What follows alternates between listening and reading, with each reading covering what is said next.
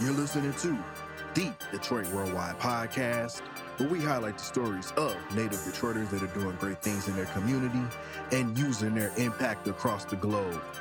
I'm Marquise Taylor. Welcome to the D.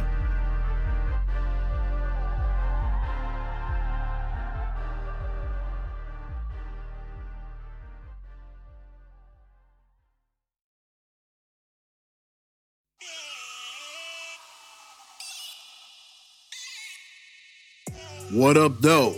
Welcome to another installment of the Detroit Worldwide Podcast. I am Marquise Taylor, and on this week's edition of the podcast, we had the opportunity to chop it up with someone that I consider to be a rising star in the world of film production. Joining us on the podcast this week was David Tinsley.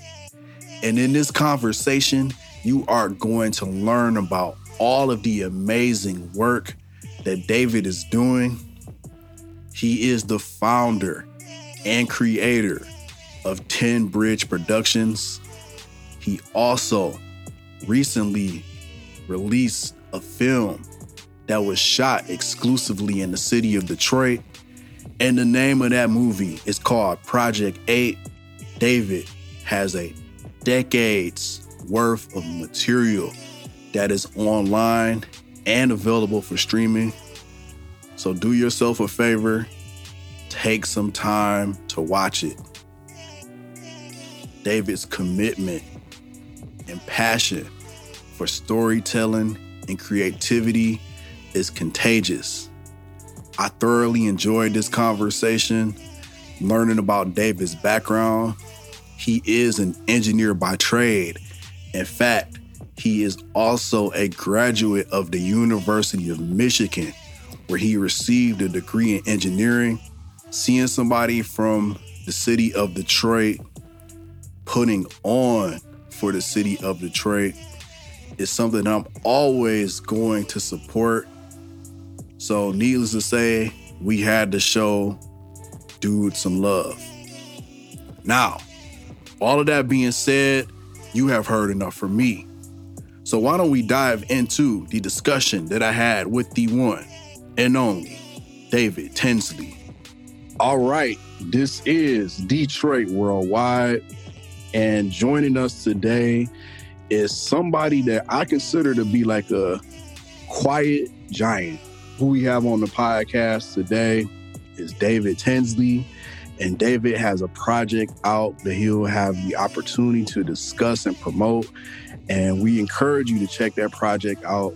But he has a fantastic background, graduate of the University of Michigan, former California resident, as well as Arizona resident. But again, he'll be discussing all of these things on the podcast.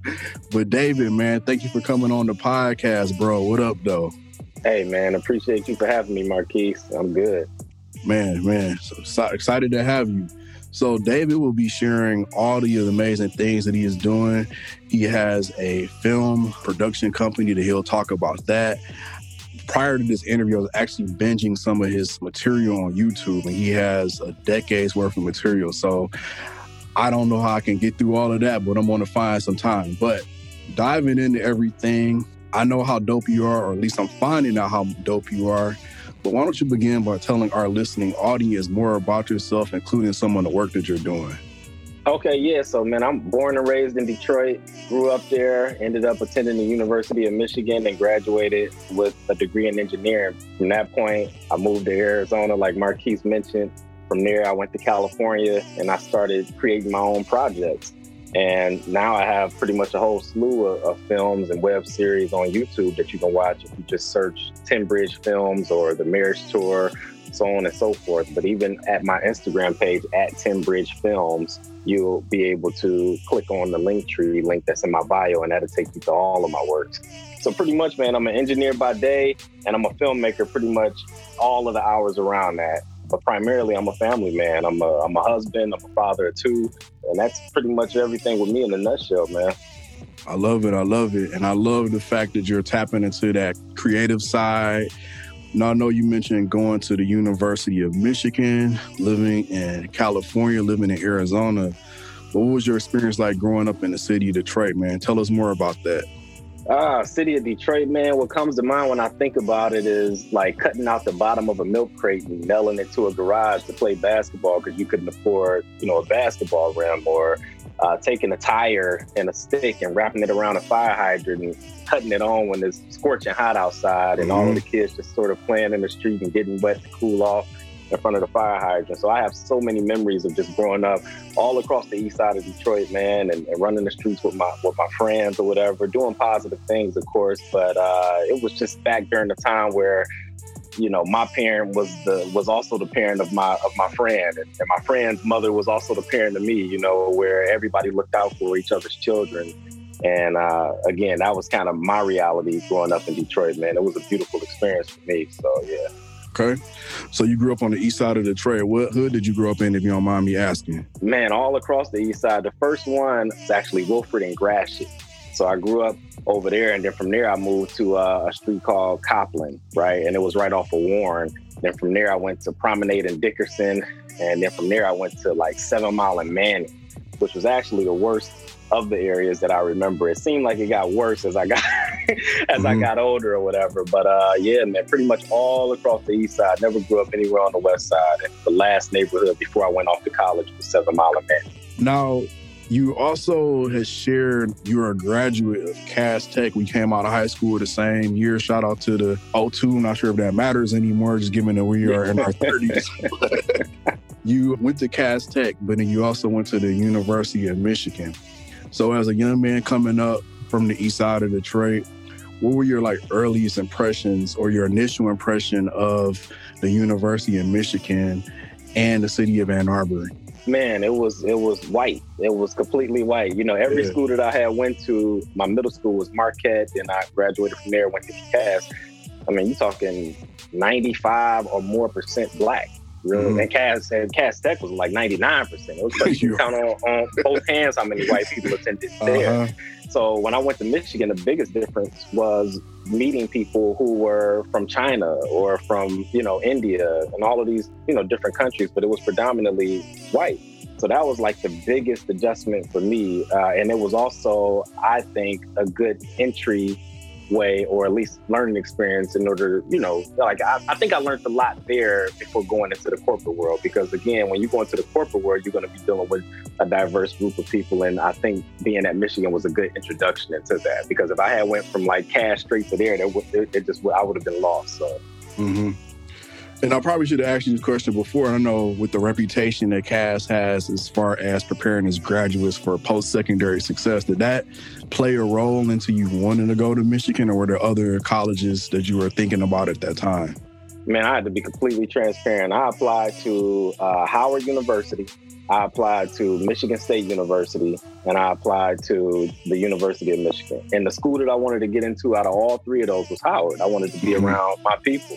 Right. I didn't really want to step out of my comfort zone too much. I mean, I would have been stepping out from a proximity standpoint because I'd have been in a different state. But really, I wanted to just be around my own people and around my own culture. But, God had different plans. And then I got accepted into Michigan State. I can remember that acceptance coming like a couple of weeks later. But all of my friends that I used to get into trouble with back in high school, used to skip school with this, that, and the third, they were going there. So I'm like, oh, my God, I can't go there with those guys. I got to, figure out a different direction to go in. So what happened is I didn't even get into Howard University. They rejected me, which is good because, I didn't have to leave my mother and my sister. I grew up in a single parent household and I was the only male, and I wanted to sort of be close to them. So I ended up calling Michigan, and literally it was this guy by the name of Tyrone Winfrey. I'm sure you probably heard of him. I called and I was like, hey, did you guys accept me yet? They was like, well, based on your ACT scores and this, that, and the third, probably won't be getting into the school. Right. And then he called me back later and said, hey, and this was Tyrone Winfrey. He said, well, if you complete a bridge program, if you get a 3.5 or higher in that summer program, we'll admit you into the fall. And then I ended up doing it. So I went to school a few months earlier, ended up getting 8 credits before the fall semester even started. And I got the 3.5, and that, admitted me into the school for good or whatever. So that's kind of how that happened. But I was happy for that opportunity because when I went there, I was focused. And again, I wasn't around all of my friends that I was getting into trouble with in high school. And it was just a brand new experience for me. So. Shout out to Tyrone Winfrey. I've heard that name many times. And then also shout out to the CSP program. I had the opportunity to work with those individuals at one point. They do some amazing things there. We have people who have been on the podcast have shared so much about that program. So shout out to those individuals there. Yes, sir. Now, coming from the D, you're admitted into the Summer Bridge program. You get those 8 credits. What did your village look like for you at that time when you were on Michigan's campus? Man, it was beautiful. The people I came in the bridge with it was mostly Black people. So that ended up being my family from the point we got there all the way to the point where I graduated. Funny thing is that I was exposed to all of these different ethnicities and different people belonging to different backgrounds. I kind of stayed with my village. And even in the School of Engineering, there was a select few of us like Matthew Nelson, and a guy by the name of Darren Hinton, Nicole Francis, just Black folks who just kind of studied with each other all night, so we helped each other to get through that thing. So I didn't have a whole lot of interaction with people from different races because we were such a tight group coming into Bridge. So you complete your degree in engineering, and where did life take you after that? So I worked my last 2 years at a place called General Dynamics, and you even hear me reference that in the Project 8 that you saw. But anyway, I ended up working there as an intern for the last 2 years of college, and they offered me a full-time position. But again, I didn't want to stay in Michigan. I'm like, well, I want to come back at some point, but let me go ahead and experience the world right now where I don't have a kid, I don't have a wife, so on and so forth. So what ended up happening is that I took a job at this place called Emphasis Technologies Limited, right? And what the requirement there was for me to fly to India for 6 months and train there to be a software engineer. Mind you, I didn't know anything about software engineering, right? We had to take one programming class as a requirement in college. But again, I'm not a programmer, but I had to go there and actually train for 6 months and live there for 6 months. I started off in a place called Mysore. Then I ended up in Chennai my last 2 months there. But I had never been on a plane before prior to this. So I can just remember going to the airport and I'm trying to stay strong for my family. And then I turn around and look and my mother broke down because I never left, and then I get on the plane and I'm crying for at least the first 2 hours of the ride, because I'm not coming back and I've never been on a plane. And then I get there and the air smells different. The people look different. People are staring at me more than they're staring at the white people that came on that trip with me. I'm the only Black guy out of 23 people who was selected. And people always ask me, why do they stare at you more? You like the same complexion. Well, because they couldn't quite figure me out. I wasn't like African, right? Because they had a lot of African tourists who would come over there and visit, and they were used to a lot of white people coming over there and visit. For me, it was like, well, So I would get a lot of stares, man, but I'm glad I chose that path. So you were out there for 6 months, and this is your first time on a plane going to India. Yeah. Damn. It's not often somebody from the east side of Detroit has an opportunity to go over to India and work as a software or train to become a software engineer. But what did you learn about yourself during that time?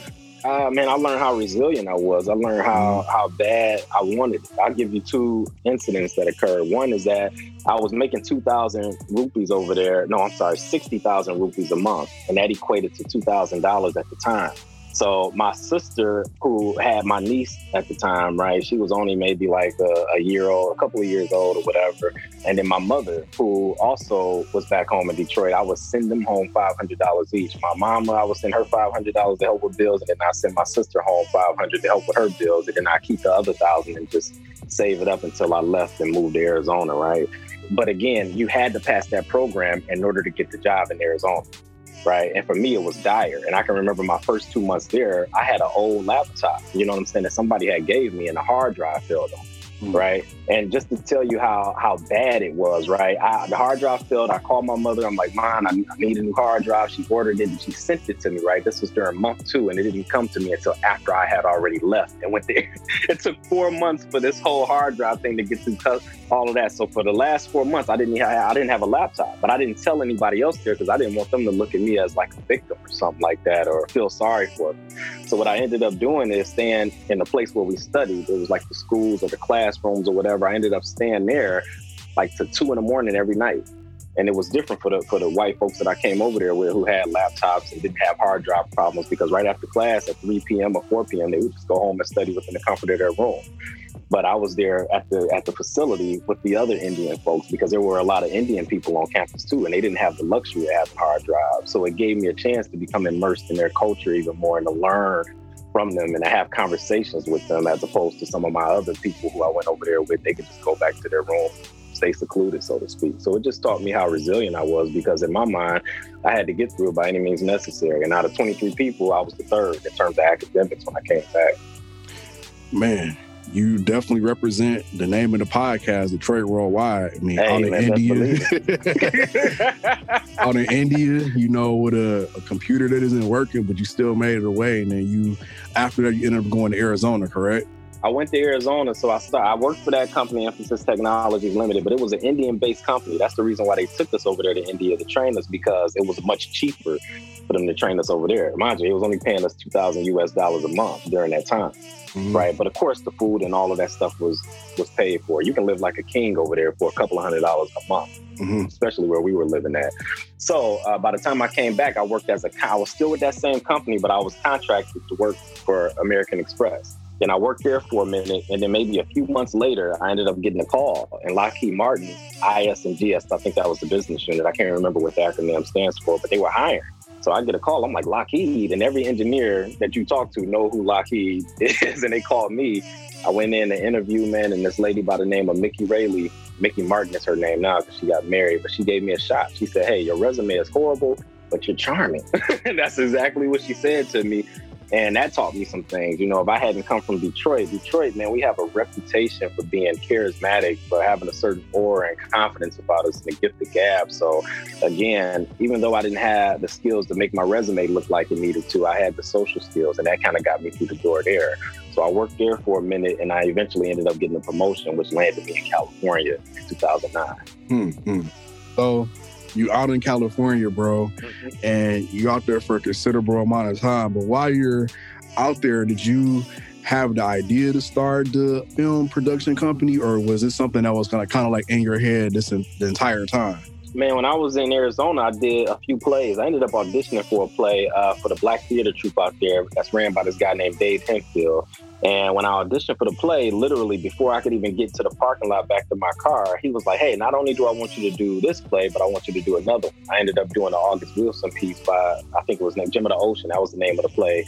And then I did another play called Revenge of a King, which ended up getting accepted to the National Black Theater Festival in Winston-Salem, North Carolina. So I did 2 or 3 different plays out there. So I already knew that when I got to California, I would do the same thing. But I ended up meeting with a guy by the name of Harry Lennox, who actually saw me in a play when I lived in Arizona. And this guy was in the 5 Heartbeats. He was in the Matrix, all of these different things. And I can remember when I was in Arizona after a play, I asked for his advice. Hey, you know, I'm trying to get more into this film thing, theater thing. What should I do? He said, move to California. So that was the whole reason why I ended up applying for a job out there. And I knew Lockheed Martin had another location out in California. So when I went there, first thing I did was met with Harry. And he told me, he said, hey, you need to go and look for this magazine called Backstage West, where you can look for auditions and this, that, and third. I ended up auditioning for some plays, and I participated in a few plays. One called Heaven Can Wait, and then another one called Rumors, written by a guy by the name of Neil Simon. So I did these 2 plays, and then I auditioned for a few more, but the roles were stuff that I just wasn't feeling. Like, I wasn't trying to play no thug or no Crip or no blood or no gangster or no pimp. I wasn't really trying to play any of these type of roles. I just wanted to play roles that show Black people in a positive yet realistic light. So my wife, who by this time, mind you, we met when we were at Michigan.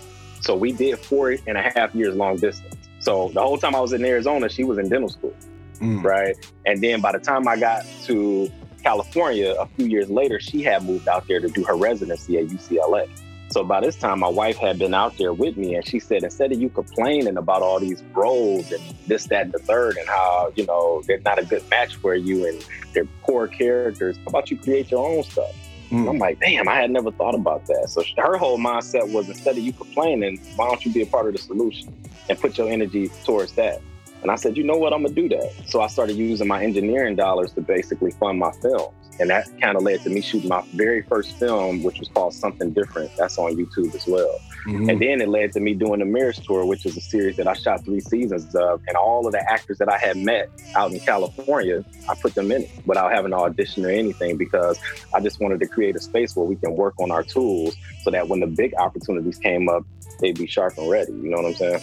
Man, I love that, bro. And I'm not sure if it's a Detroit thing or even a Black thing, but just having that sense of community and that collectivism, I think that's something that's instilled in us. So then, I know your wife put the bug in your ear as far as like you doing your own thing, but like, what did the formal process look like for you in founding your film company? Really, I was spending so much money on these projects that I can remember, you know, my wife again, Bridget Tinsley, she was like, you know, we spending all this money, but you can't write it off. So it led to me figuring out how to get my LLC. So I ended up connecting with another young lady by the name of Tanisha Reed. And she actually helped me. She filled out the paperwork for me and everything, and I paid her a fee. We both went to Michigan together, so I trusted her. Not Michigan, but Cass Tech. And she submitted that information for me. I got my LLC, and it legitimized me. And then all of this money that I was spending and paying people and buying food and set pieces and this, that, and the third, renting cameras, I was actually able to write it off from that point forward, right? But mind you, I had been filming for so many years. We're talking from 2011 all the way to what's now is 2020. And this is the first project that I've actually monetized off of. So I did this for 9 years and gave it away for free. And then I got to a point where now it's like, I got to make something off of it. I got kids, I got a wife, I got a legacy that I'm trying to build, generational wealth, all of those things, create different streams of revenue. So again, it was my wife who basically got me into the whole business minded thing, because otherwise you're working for what?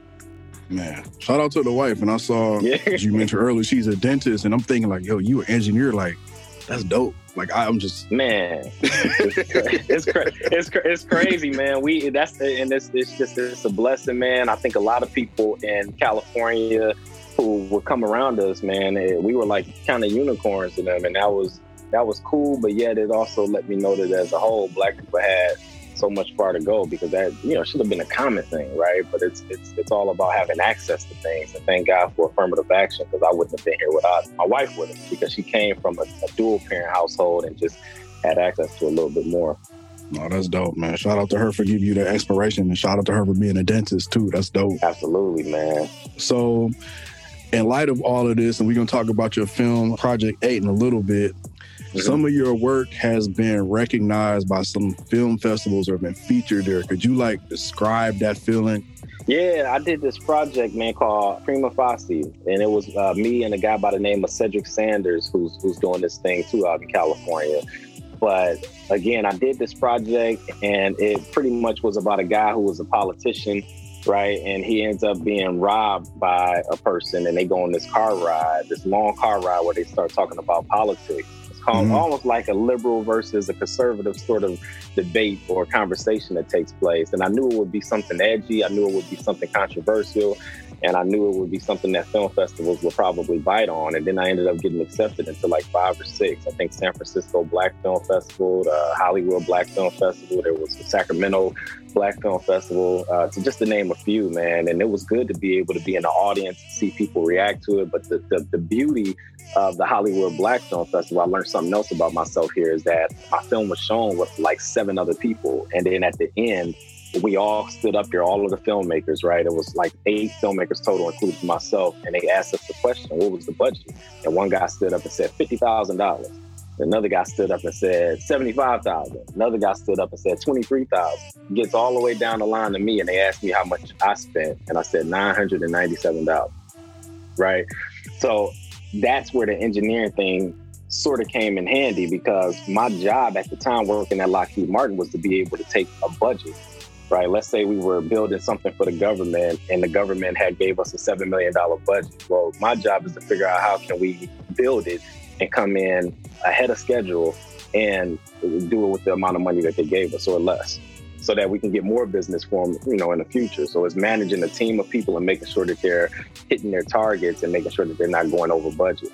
So that same thing that I learned in the engineering world, I bring it over to the film world, and now I'm figuring out ways to make things for really cheap. And again, it goes back to that whole Detroit gift the gab charismatic thing. All of the engineers that I worked with just thought it was so cool that I was doing film stuff outside of engineering. So a lot of times if I needed to borrow a Benz or a Ferrari or an extravagant house, I would ask some of my coworkers, hey, you mind if I film at your house? Oh, you're going to film in my, oh, sure. Like it would almost be like they were doing me a favor or something like that, right? Because they just was honored to even be a part of this project, and it was cool. It was like living vicariously through me, you know what I'm saying? Because I was living my dreams, but I was also doing the 9 to 5. So that's what I learned about myself during that festival process, is that not only was I able to put a film together, but figure out how to cut costs drastically. Man, I mean, that's a Detroit thing too, making the way out of nowhere, bro.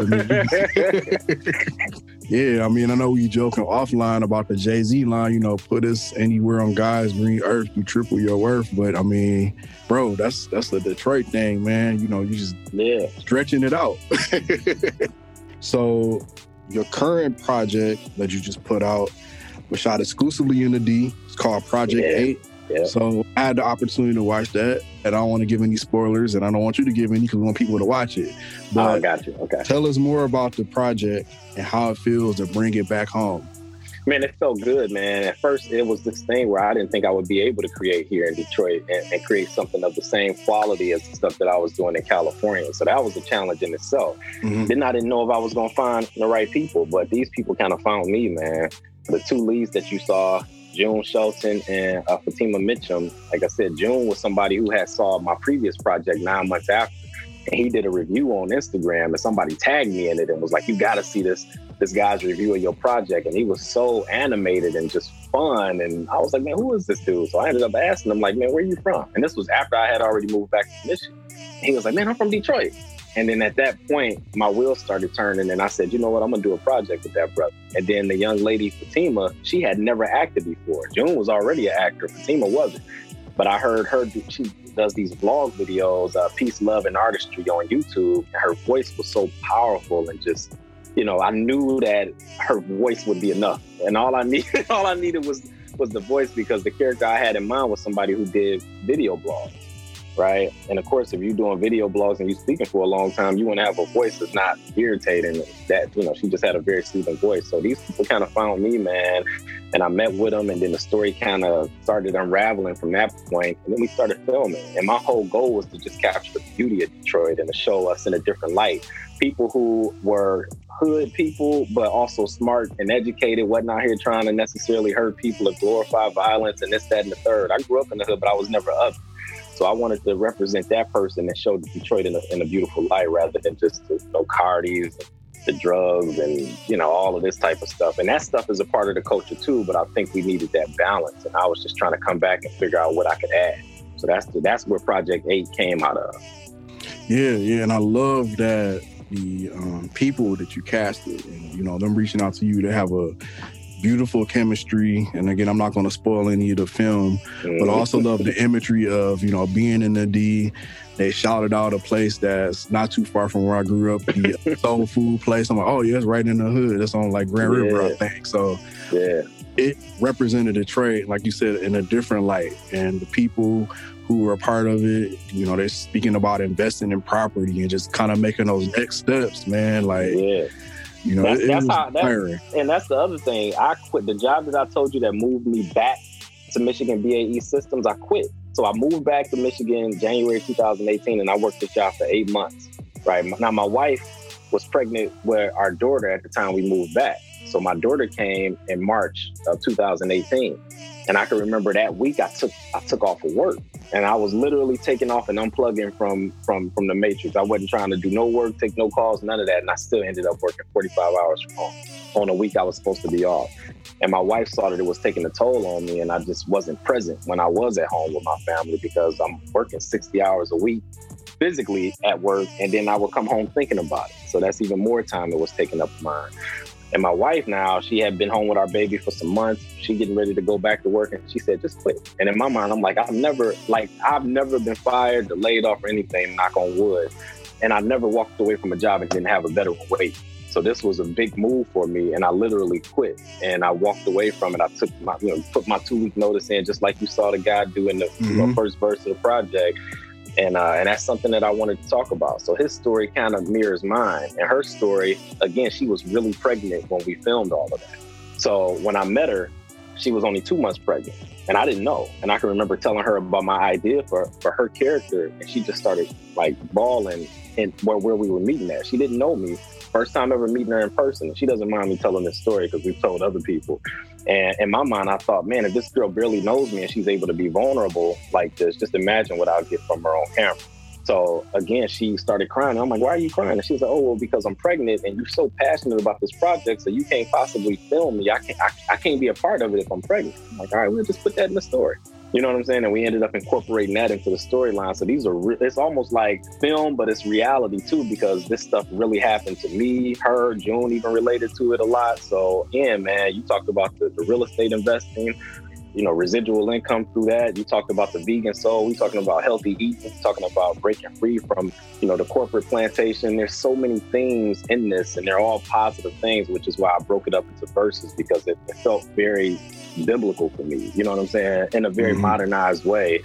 And I just wanted to just drop some gems and help people, because again, for me, when I broke free, it freed me, man. And don't get me wrong, I'm working now, but when I went back to work, I went back with a different mindset. In fact, when I interviewed with the job that I'm with now, I had requirements. Like if I have to work over 40, it ain't gonna work. You know, I got my kids, they're young, I wanna be a part of their life, so on and so forth. So this job, the work-life balance is a lot better.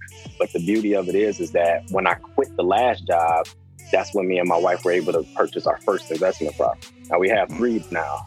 Right. But this was back in 2018, 2020, 2 years later, we have, you know, a total of 3. So it got me in the right mindset so that if I ever got to a point to where I didn't like something that a job was doing and didn't want to put up with their bullshit, I can walk away from it because I got these other streams of revenue that'll hold me over until the next thing. So that's what I wanted to put in this project, and I hope that it helps people. So.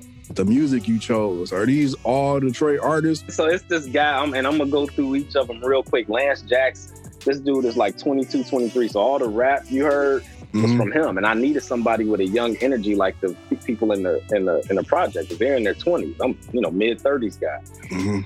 But I also needed somebody that no offense to the Young Thuggers and the Uzi Verse. I mean, I don't know all of them, but I needed somebody where, you know, I could understand what they were saying pretty much, and who had something to say, had a message, a positive message that went in line with the message of the project. So this guy ended up popping up on my Instagram page through an ad. And this song called Strolling, it was in verse 5 when they was in the park. I just heard this guy spitting on there, and I'm like, who the hell is, you know what I'm saying? So I ended up hitting him up on DM, and I said, hey, man, I need this song. I need this. He was like, yeah, well, here go my number. We ended up talking, and then I said, hey, how much you gonna charge me for that? And he said, about 100. I was like, I'll give you 300 for it. So every single person that's a part of this project, whether it's an actor or musician, I paid them everything that they was worth. And if they gave me a price that I felt was less than what they were worth, I went above that, because I'm an artist, so I understand where they're coming from. And plus the music was really dope, so I know what they put into it. So Lance Jackson was the first. And then we got the other girl, Kaya Vet, the other young lady. She's out of Dallas, but she's a nurse full time, right? So she's kind of just like me, where she's working a 9 to 5, but doing this as her passion. And then we got Talibah Sophia, who I had worked with on many projects before. Then we got my cousin in there through marriage. His name is Chauncey Ball, and you know, he did a few beats on there. And then this other guy by the name of Juni, who I had worked with many times before. So yeah, that's where I got the music from. And these are all artists in my mind who, like, everybody don't know, but they're like one song away from being out there. No, that's dope, bro. Now, the next thing I want to get to, since we were talking about music, and I want to bring it back to Detroit for a second, and this is one of my favorite segments on the podcast. Everybody that comes on Detroit Worldwide, I ask them this following question. If they had to identify a song, in their opinion, that best represents Detroit, what would that song be? So, David, I pose that question to you. This is my favorite segment, so you got to surprise me. You know what? I'm gonna go with My Girl. I'm gonna go with My Girl by the Temptations. I mean, I grew up in a house where that's all they played was the Temptations, Smokey Robinson, so on and so forth. And for me, I would say My Girl, because Detroit that's what it represents for me. I mean, Detroit is it's the love of my life, man. And it's the reason why I am who I am. And no matter where I went, I brought that with me. And there would be times where I would meet people out in Arizona or LA, and they would be like, you from Detroit, right? Because they had already known people who were from Detroit, and we just carry a certain thing. So I would say Detroit, that's my girl, man. And it's one of my first love. Man, That's dope, man. You took it way back to the old school, bro. So we already spoke about, the project is out right now.